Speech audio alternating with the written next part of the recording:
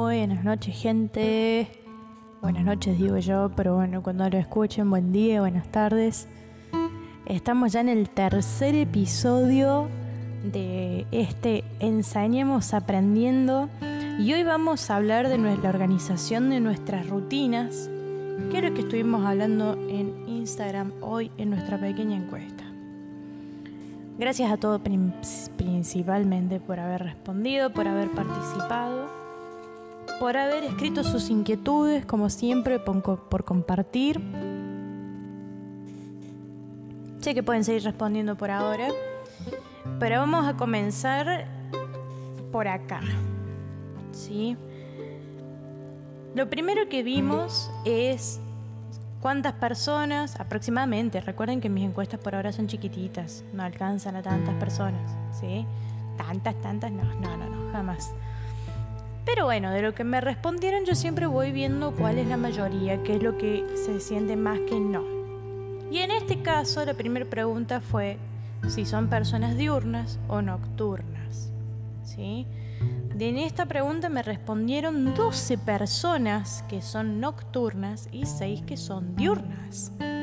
Yo creo que es mucho que 12 personas digan que son nocturnas y que la mitad me diga que son diurnas. Yo, por ejemplo, soy una persona completamente diurna. Bueno, ahí agregamos un séptimo voto, ¿sí? Yo en la noche no funciono, para nada. Y si no tengo mis horas de sueño, no funciono durante el día. No sé si a los mismos de los que votaron por ser personas diurnas opinarán lo mismo que yo, pero al menos a mí me pasa que necesito mis horas de sueño porque si no, no arranco al día siguiente, ¿sí? Ya tanto me duele la cabeza o estoy con los ojos pesados o no tengo la suficiente motivación. Podría hacer las cosas 50.000 veces mejor con las horas de sueño y con unas buenas horas de sueño, ¿no? Porque puedo dormir 8 horas y puedo dormir mal. Todo eso influye, pero bueno, ya lo vamos a ver eso, ya lo vamos a ver. Voy primero con las respuestas.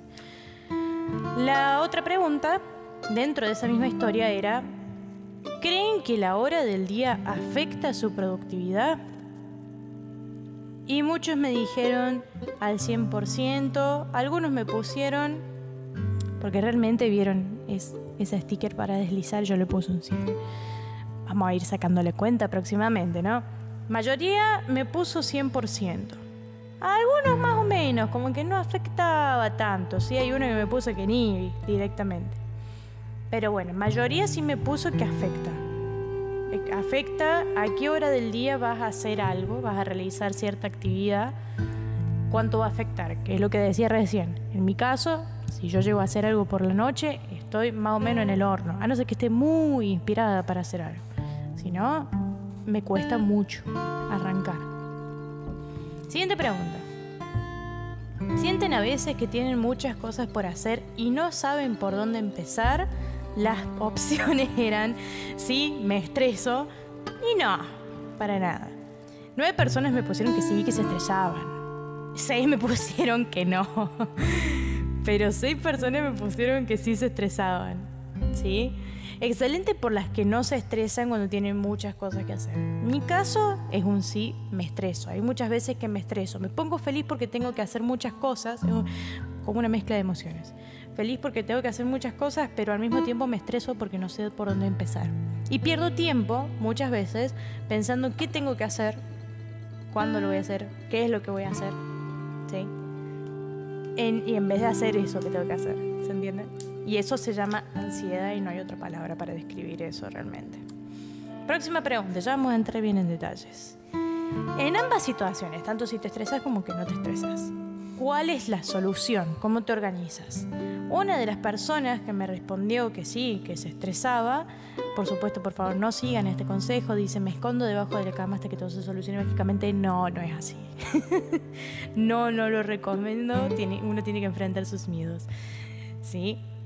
La otra persona que sí me respondió, en esta historia simplemente me respondieron 2, pero estuvieron bastante participativos los demás al momento de decir si estaban de acuerdo o no con lo que se hablaba. La otra persona que me dijo que no se estresaba, utiliza aplicaciones de calendario y planeación y ve cómo acomodar sus actividades en ese horario, en los horarios del calendario. Me pareció excelente esto. Es básicamente, bueno, ella usa apps, ¿sí? Ella usa aplicaciones. Yo creo que lo mismo es usar una agenda, usar un planner mensual. Yo tengo un planner mensual, tengo una agenda y no sé cuántas libretas más tengo, si estoy re loca. Sí, pero me parece que es lo mismo ya tanto usar una app como usar una agenda. En mi caso me pasa que me molesta a veces usar el celular para anotar cosas. No sé por qué, simplemente me molesta un poco y lo necesito tener más a papel. Y recuerdo más las cosas cuando las escribo en un papel que cuando las escribo en el celular, por ejemplo. Esto en mi caso. A ella, a mi amiga, le pasa que se puede organizar bastante bien usando las aplicaciones. Y acá yo también puse quién se identifica con esta forma de organización. Y fue un miti-miti. 50% me dijo que sí, que se identificaban, y el otro 50% que no. Más llanto realmente. ¿Sí? Pero bueno, es una buena forma. Nunca se me ocurrió usar una app a mí, porque yo uso más papel, pero si les sirve para poder organizarse rutinariamente, háganlo, pruébenlo. Cualquier cosa yo después, ya sea hoy o ya sea la próxima semana, cuando lance el 4.º episodio, podemos hablar acerca de las aplicaciones que nos pueden servir para organizarnos rutinariamente. Y también aporto que es bien importante establecer prioridades. Yo estoy de acuerdo completamente. En esta pregunta, o sea, en esta propuesta, hubo un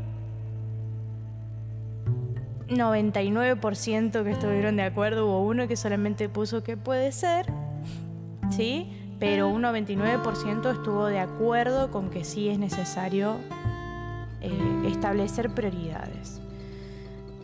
Y bueno, esa fue más o menos la encuesta. Fue una encuesta corta hoy porque tuve que hacer cosas. Si no la alargaba un poquito más utilizando mañana. Pero esta vez fue como, bueno, vamos a hacer algo tranquilo. Pero bastante completo. En ese sentido, al menos para mí, siento que me faltó un poco más, pero la encuesta estuvo bastante bien y se puede explayar a medida que vayamos avanzando en la semana. Vamos a esto. La organización mental. ¿Cómo afecta la organización mental? Perdón que subo un poquito el volumen. ¿Cómo afecta la organización mental en nuestra vida diaria, en la rutina, tanto en cuando nos tenemos que relajar como cuando tenemos que ponernos manos a la obra? ¿Cómo afecta? En el sentido de, planteémoslo así, persona ansiosa, identificada, desde mi lugar como persona ansiosa, cuando estoy en un día libre, que estoy relajada y que yo misma me di el día libre, esto es ridículo, que yo misma me di el día libre, yo misma estoy pensando en qué diablos tengo que hacer después o qué diablos tengo que hacer en la semana y que por qué no lo empecé, debería haberlo empezado. Empiezo yo a tirarme todo eso porque mi organización mental a veces no es de la mejor, ¿no? Como que quizás sí, yo durante la semana me planeé hacer tal cosa, pero quizás me faltó una. Y durante el descanso pienso que no lo hice, entonces no descanso. Y ahí voy con esto de cómo afecta la organización mental. Si afecta para bien, afecta para mal. A veces, en el caso mío, no afecta para bien porque estoy repitiéndome 50.000 veces que no hice algo por vaya a saber qué motivo, quizás porque prioricé otras cosas, no tuve tiempo, vayas a saber, ¿sí? O no tuve ganas. Y después en el momento de descanso estoy tirándome ahí los darditos venenosos diciéndome, che, ¿por qué no lo hiciste? Lo tenés que hacer. Cuando es el momento de descanso. Entonces la organización mental me ayuda a mí a que cuando tengo un momento de descanso pueda realmente descansar y disfrutar de ese momento de descanso y no estar golpeándome el cerebro con un martillo cuando debería realmente descansar. Mi organización mental afecta también en la productividad. Cómo yo voy a actuar, si voy a actuar a un 100%, si voy a estar al 90%, si voy a estar al 50%, si voy a estar al 10%, cuando tengo que realizar una actividad. que yo me organice mentalmente me permite a mí saber hasta cuándo tengo que realizar una actividad, hasta cuándo voy a poder hacerla. Y me da un relax, me da cierto relax en el sentido de que, bueno, yo hoy a la mañana estudio esta materia. Por eso es por decir de la universidad. No significa que tengas que estar 5 horas, 10 horas estudiando esa materia. No, te puedes estudiar 1 hora, 2 horas por día y la información te va a entrar de 10. Y eso ya vamos a la carga cognitiva que hablábamos en el primer episodio. ¿Sí? Uno puede estar estudiando 1 hora o 2 horas por día y ya está. Y con eso primero la información se procesa. Y se procesa hasta el día siguiente.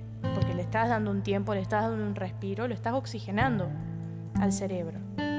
Ya al día siguiente, cuando tengas que pasar al otro tema de esa misma materia o continuar con el tema que estás viendo, vas a tener esa información base o surface learning, o mi lenguaje superficial, mi aprendizaje superficial, para poder indagar un aprendizaje más significativo, más profundo. ¿Se entiende cómo todo se conecta, no?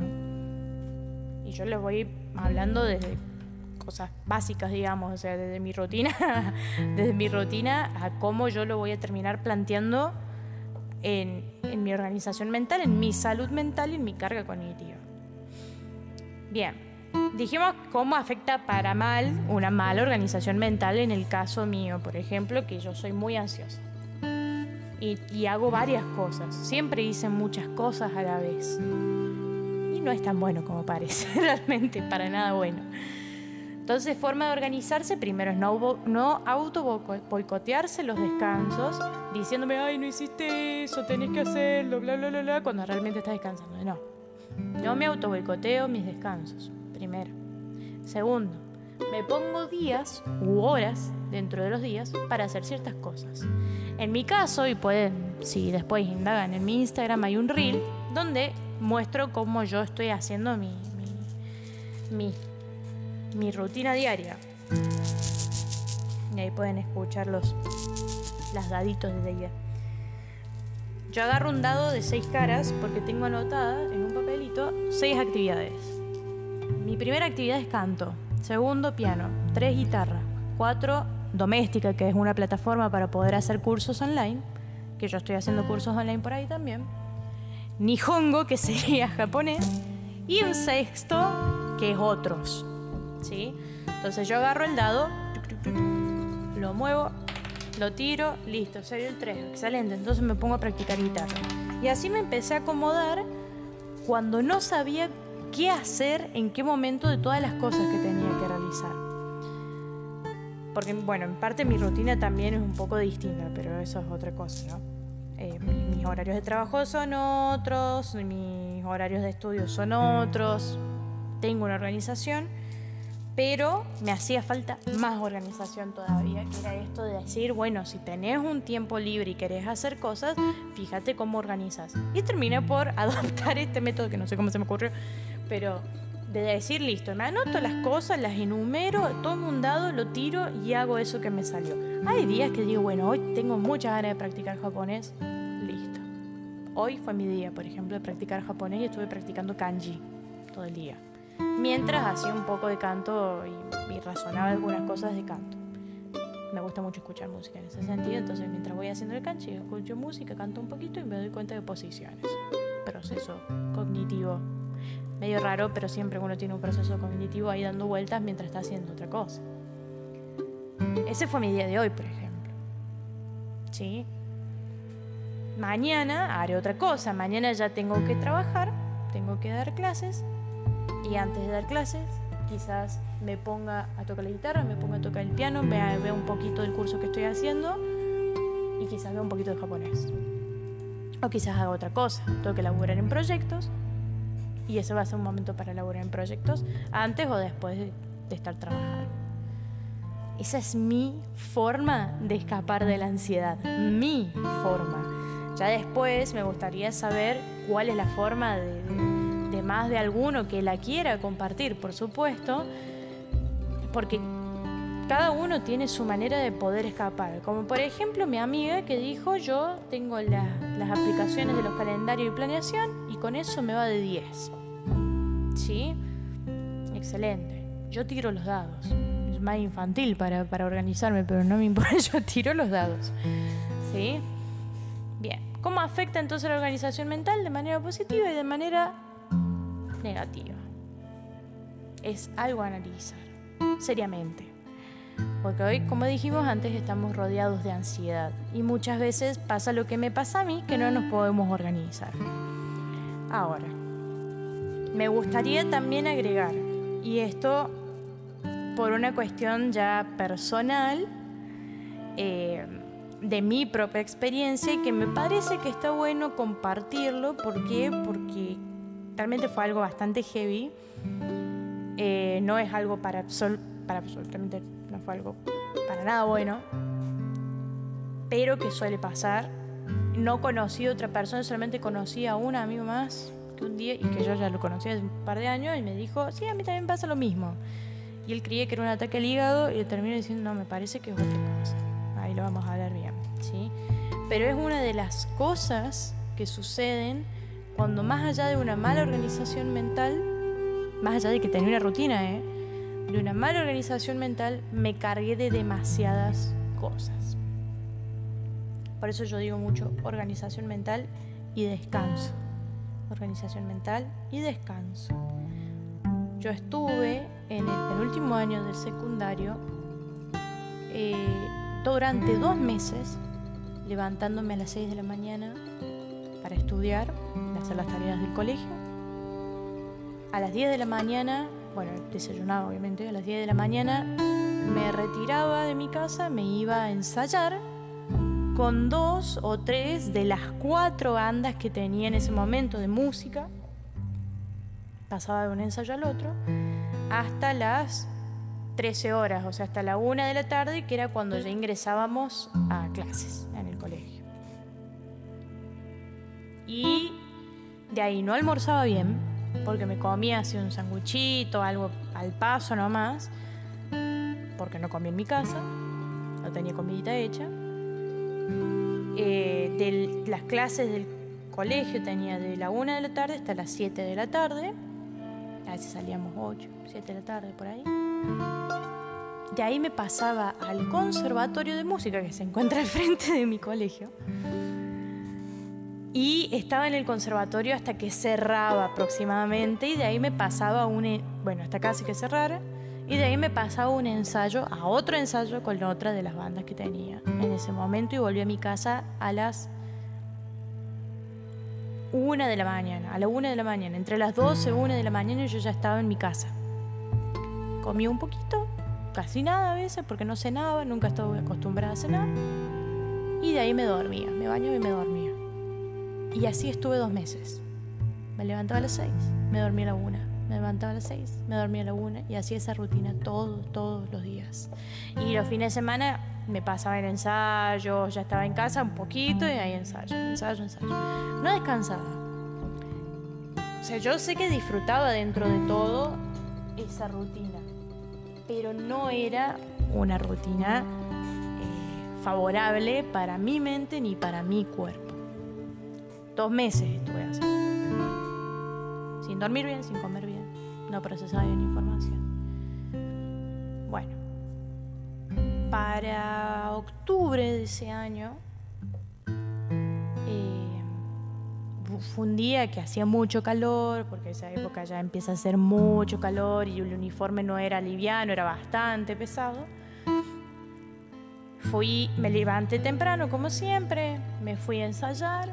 Salgo de un ensayo ya yéndome al colegio, y mientras estoy caminando, porque todo está cerca, obviamente, mientras voy caminando al cole, empiezo a no ver de un ojo.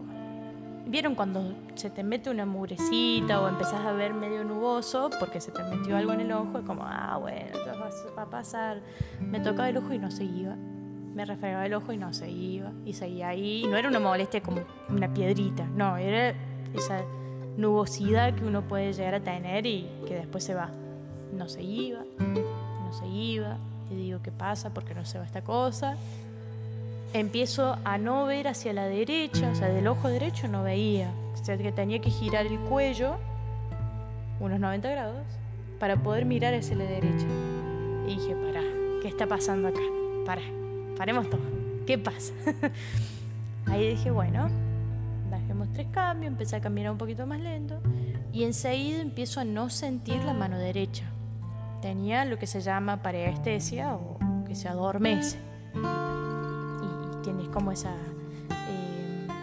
no picazón, pero sentís como que está adormecida, una cosa así. Y yo cerraba la mano y digo, no, ¿por qué no la siento la mano?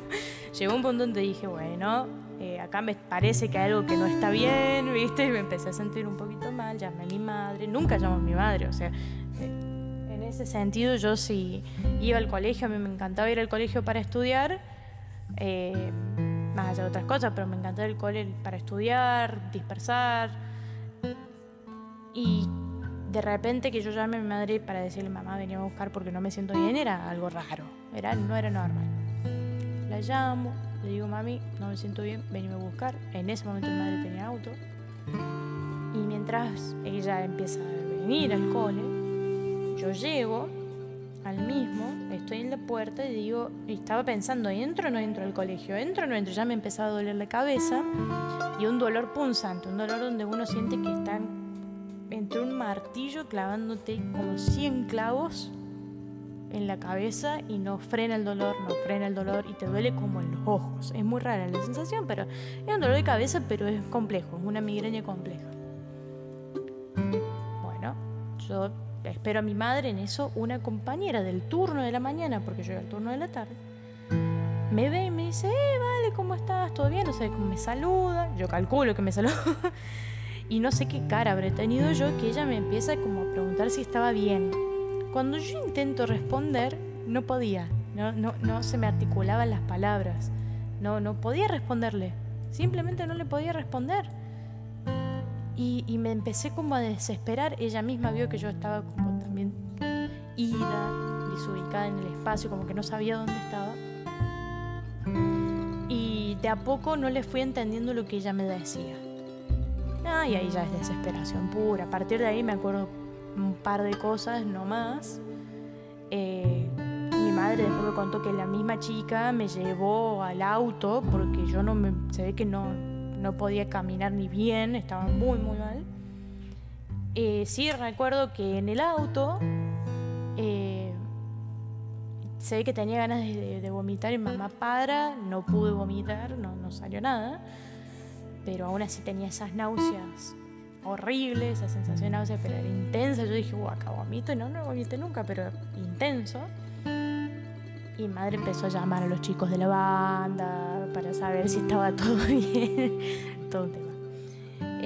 Incluso mamá llegó a pensar que yo estaba en shock y que quizás me habían hecho algo, ¿viste? Pero jamás. Bueno, yo llego a mi casa, mi madre me mete a la ducha. Una de las cosas que me acuerdo es que no podía agarrar el shampoo y era más desesperante es la palabra que describe toda esa situación. Y bueno, ya me metí al sobre, como se dice acá, me metí a dormir, me acosté a dormir y no desperté, obviamente que me desperté para ir al baño y para comer, pero dormí durante 3 días seguidos. A partir de ahí, estudios, resonancia, neurólogo, de todo un poco para ver qué tenía, y a nivel orgánico no había nada. El cerebro está bien, no había ni un tumor, no había nada, no fue una ACV tampoco, que es todo, más o menos también son síntomas de una ACV. Y ningún neurólogo supo decirnos qué era, porque lo único que nos decía es que es un campo abierto, nos decían que era simplemente un campo abierto de la neurología. Sí hubo una que nos dijo es simplemente un surmenage o burnout con migrañas complejas.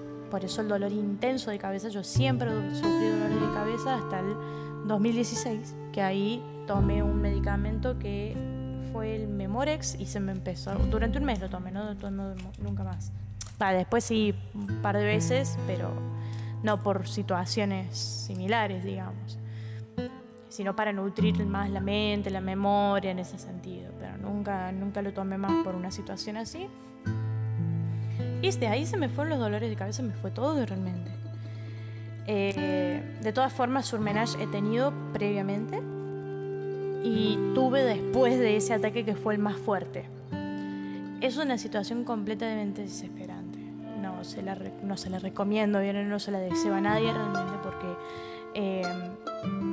no sabes dónde estás, no sabes qué hacer.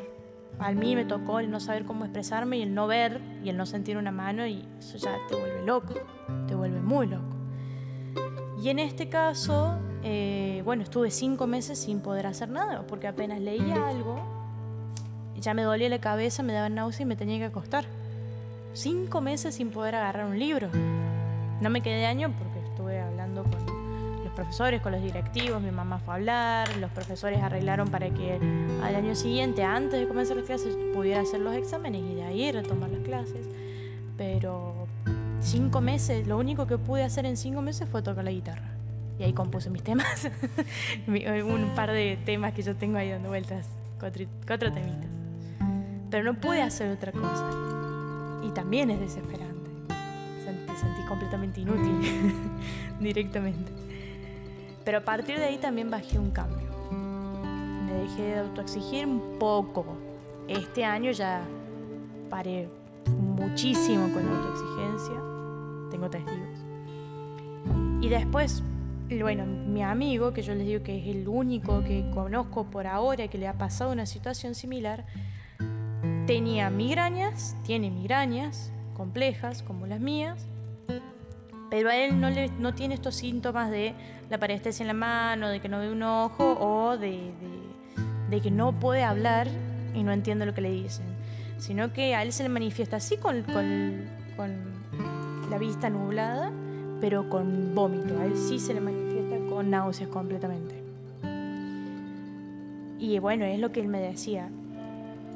Me dicen que puede ser un ataque al hígado. No es un ataque al hígado. Pues para colmo él tiene una experiencia donde no comió nada en algún momento y aún así le dio el ataque. Y no es un ataque al hígado, es pura ansiedad, es pura autoexigencia, autoboicot, y es mucha carga cognitiva en la cabeza. Mucha. Estoy segura de que cualquiera que escuche esto quizás conoce a más de uno que le ha pasado algo similar y no ha tenido ni una CB ni nada, sino que es un surmenage o un burnout. Si quieren, miren, vamos a hacer esto. Lo vamos a buscar en internet, para terminar de completar la información, ¿sí? Síndrome de desgaste profesional, en inglés se llama occupational burnout, y si no, el trabajador quemado. Es un padecimiento que se caracteriza por una respuesta prolongada de estrés ante los factores estresantes emocionales e interpersonales en el trabajo, que incluye fatiga crónica, ineficacia y negación de lo ocurrido. Esto me dice Wikipedia, ¿sí? Y lo estoy diciendo un poquito nada más. Tengo otra página que se llama The Free Dictionary, que dice fatiga o agotamiento por exceso de trabajo intelectual. Y tengo una tercera página que dice lo mismo. La fatiga crónica o surmenage puede ser en sí misma un síntoma de agotamiento profesional, no obstante hay señales de alarma que te advierte que estás sufriendo una fatiga crónica. En primer lugar, duermes muy mal. ¿Sí? La falta de sueño te está haciendo la vida más difícil, estás cometiendo cada vez más errores, te es cada vez más difícil lograr concentrarte y ves como cada vez te cuesta más recordar las cosas. Además, cada vez estás más agotado y te empieza a fallar la memoria. ¿Sí? Todo esto es parte del surmenage. Yo le dejo, esto estaría buenísimo que se pueda investigar. Yo intento investigarlo también cada vez un poco más. Lo cuento mucho de mi experiencia propia y encuentro gente que ha tenido lo mismo que yo, o como mi amigo, que vos decís es común. Bueno, yo conozco una persona, pero es común esto de la fatiga crónica. Quiero entrelazar los conceptos que vimos hoy de la organización mental junto con esta experiencia. A mi punto de vista, yo tenía una rutina. Ustedes me escucharon. Yo tenía una rutina de las 6 de la mañana hasta la 1 de la mañana, hacía tal cosa, en tal horario, tenía una rutina. jamás tuve en ese periodo de tiempo una organización mental. ¿Por qué tomaba el Memorex? Por esto que leíamos recién, puede causar pérdida de memoria. O sea, tampoco es que se olvidan de todo, no. Pero a tu memoria a corto plazo se ve afectada por la fatiga crónica. ¿Sí? La organización mental sirve para que yo me dé descansos. En esos 2 meses yo no descansé ni un día, por eso terminé durmiendo durante 3 días seguidos y después no pude hacer nada por 5 meses. ¿Sí? ¿Se entiende? La organización mental es tan importante, tanto para decir, sí, yo me organizo, yo necesito tener una organización, etcétera, para mi rutina, para poder estudiar, para poder hacer esto, que lo otro, pero también necesito organizarme mentalmente para poder descansar. Si yo no me organizo para poder descansar, pasan estas cosas. A ver, yo he visto a mi propia madre que está, no, y tengo que estar al principio, ahora ya aprendió más o menos a tranquilizarse, pero al principio tengo que trabajar, que tengo que hacer esto, pues me falta plata, que esto, que lo otro, sí, bueno, pero te falta plata, la plata va y viene, pero llega un momento donde si vos ya estás mal de salud, no vas a poder generar más plata. Y muchos me dicen, sí, pero está bien, el país que vivimos tenemos que sí o sí hacer, sí, ya sé, o sea, el factor externo de que la economía de un país no es buena y por ende uno se tiene que estar trabajando desde las 8 de la mañana hasta las 12 de la noche para poder tener un buen sueldo, para poder sobrevivir, para poder alimentar a su familia. Ese factor externo también causa una fatiga crónica, también causa estrés, también causa ansiedad, causa que muchas personas se mueran de infarto. A mí me pasó, tuve un caso en Navidad de este año y es horrible. Es triste, es indignante. ¿Sí? Por eso, priorizar la salud, porque si uno no prioriza la salud, no puede hacer el resto de las cosas que quiere hacer. Priorizar el descanso.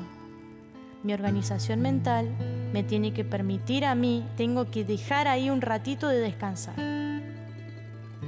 Y perdón, se me ha ido el tiempo, pero, en conclusión, por ejemplo, mi rutina, durante toda la semana yo estudio, trabajo, hago mis cosas.